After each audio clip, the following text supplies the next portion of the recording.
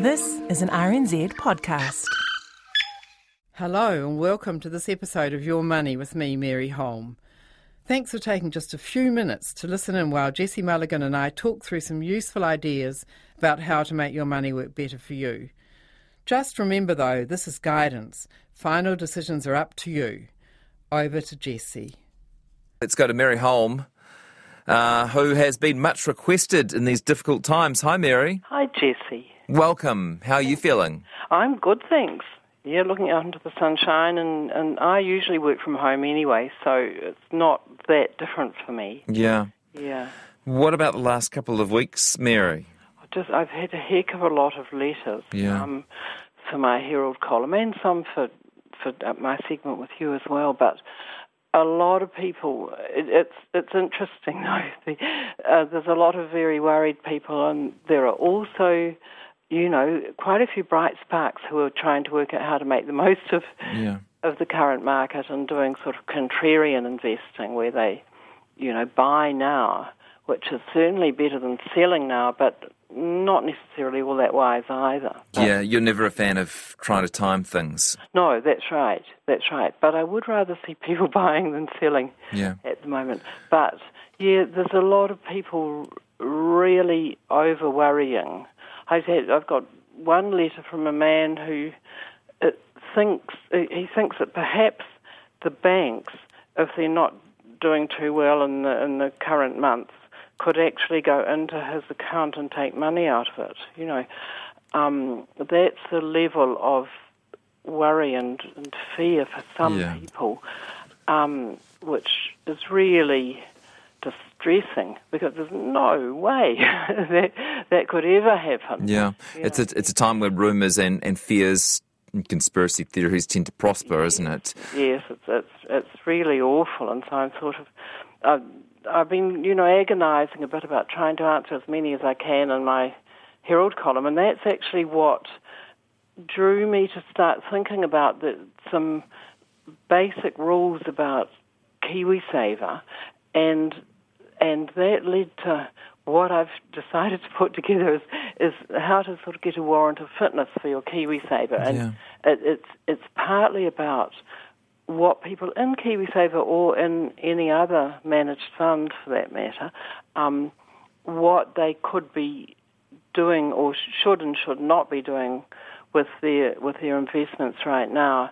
Also, I thought, well, quite a lot of people have got more time at the moment to be doing something like that. So I've come up with a list of 13 different things that people should consider about their KiwiSaver. And, perhaps if they're stuck at home, they might sit down for an hour or two next to the computer, because there's quite a lot of computer tools I'm suggesting people use, and work through it and come out with a much better KiwiSaver from that, and then they can actually leave it alone largely until they start drawing money out in retirement. It's just a question of getting the settings right. I think you've got quite a detailed guide to this in the Herald this weekend. That's right. But give us the sort of the nuts and bolts, if you would. I've got the sort of 13 different steps I've looked at, and we can run through them pretty quickly. The first one is if you're in KiwiSaver but not contributing, because perhaps you're on a savings suspension, or if you're not employed, you might have just simply stopped putting money in.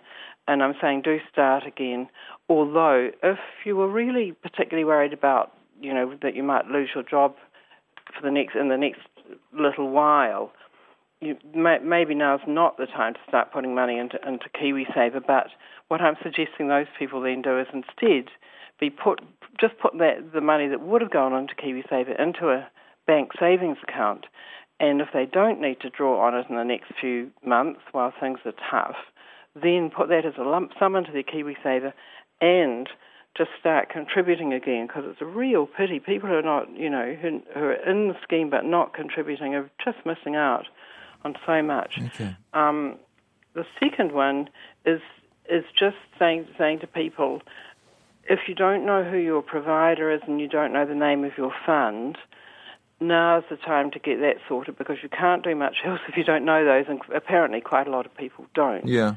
So you just need to find out who your provider is, that's like your bank or another company that runs your KiwiSaver, ring 0800 KiwiSaver, and that takes you through to Inland Revenue. And if you just have to have your IRD number with you, which just about every adult in New Zealand has an IRD number, I think. Have that with you, and then IRD can tell you who your KiwiSaver provider is. And then if you don't know what's the name of your particular fund, have a look at any information your provider's sent you, or phone them or email them and say, hey, I'm Bill Bloggs, can you tell me what fund I'm in? And they should be able to tell you. And then once you're armed with that information, you've got the name of your fund, then you can go online, and I make a lot of use of the KiwiSaver Fund Finder, which is on sorted.org.nz. Yeah. You can find out on that website how risky your particular fund is. There's a place where you check your current fund, and then you can find out how risky your fund is, and you can also then find out whether that risk is the right level for you. A lot of people are in a fund that's not risky enough for them or too risky for them. And so finding out which level is right for you, there are just 3 questions you answer, and they're around how soon you're going to spend the money and how much you can tolerate the ups and downs of the current market. And yes, well, this last couple of weeks has been a good lesson in that, hasn't it? There certainly has. Suddenly people are finding that they're in a riskier fund than they can really cope with, and they're worrying a lot about it. My basic advice to them is sit tight. The markets will come back again. They always do. There's absolutely no reason why in the current situation that won't happen again. I've got a good letter in my column this Saturday, actually, from a man pointing out that, that companies keep on producing goods and services, and the vast majority will keep doing that. Okay, look, there are some industries like airlines and tourism where some of the companies are going to fold probably, and at least do worse for quite a long time. But the vast majority of companies out there will keep producing goods and services, and we'll keep buying them. And, a year or two from now, everything will just be drifting along as it always was. And so if people just calm down, things will come right again.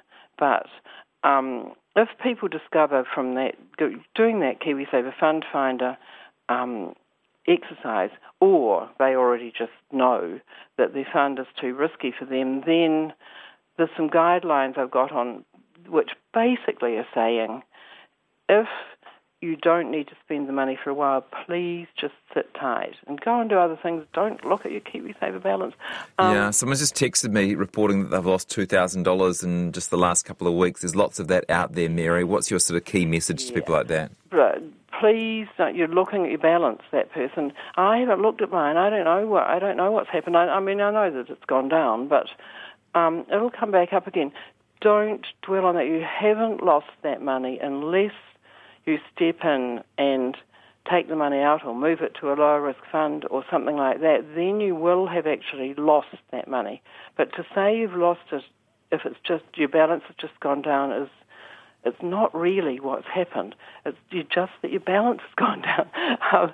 And it will come back up again. I mean, goodness me, after the Great Depression of the early 1930s, the share markets came back up again, and what we're facing now is nothing like that. And also, back then, the governments didn't understand. They said, oh gosh, the economy's contracting, we've got to contract too, and they stopped spending.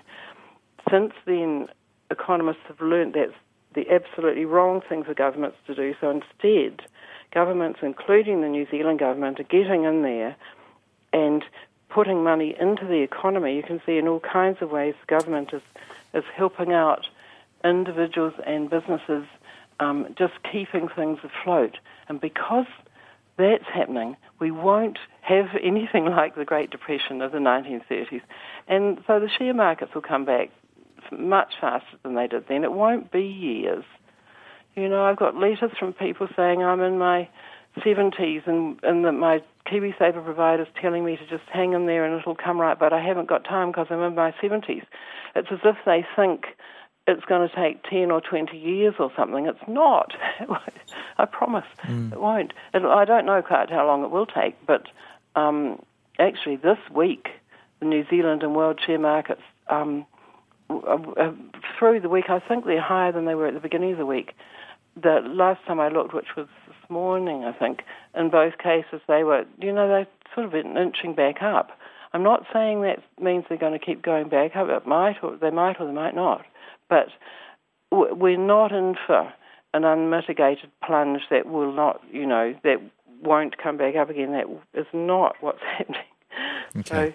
So, time for one final point, Mary? Yes, because we're running short of time, aren't we? So, yes, you might want to have a look. I'll also put this list on my website, maryholm.com, from Sunday on, a list of the things to do. But basically, it also tells you what to do if your fund is actually not risky enough for you, how to check whether you're paying too much in fees, what to do if you want an ethical investment.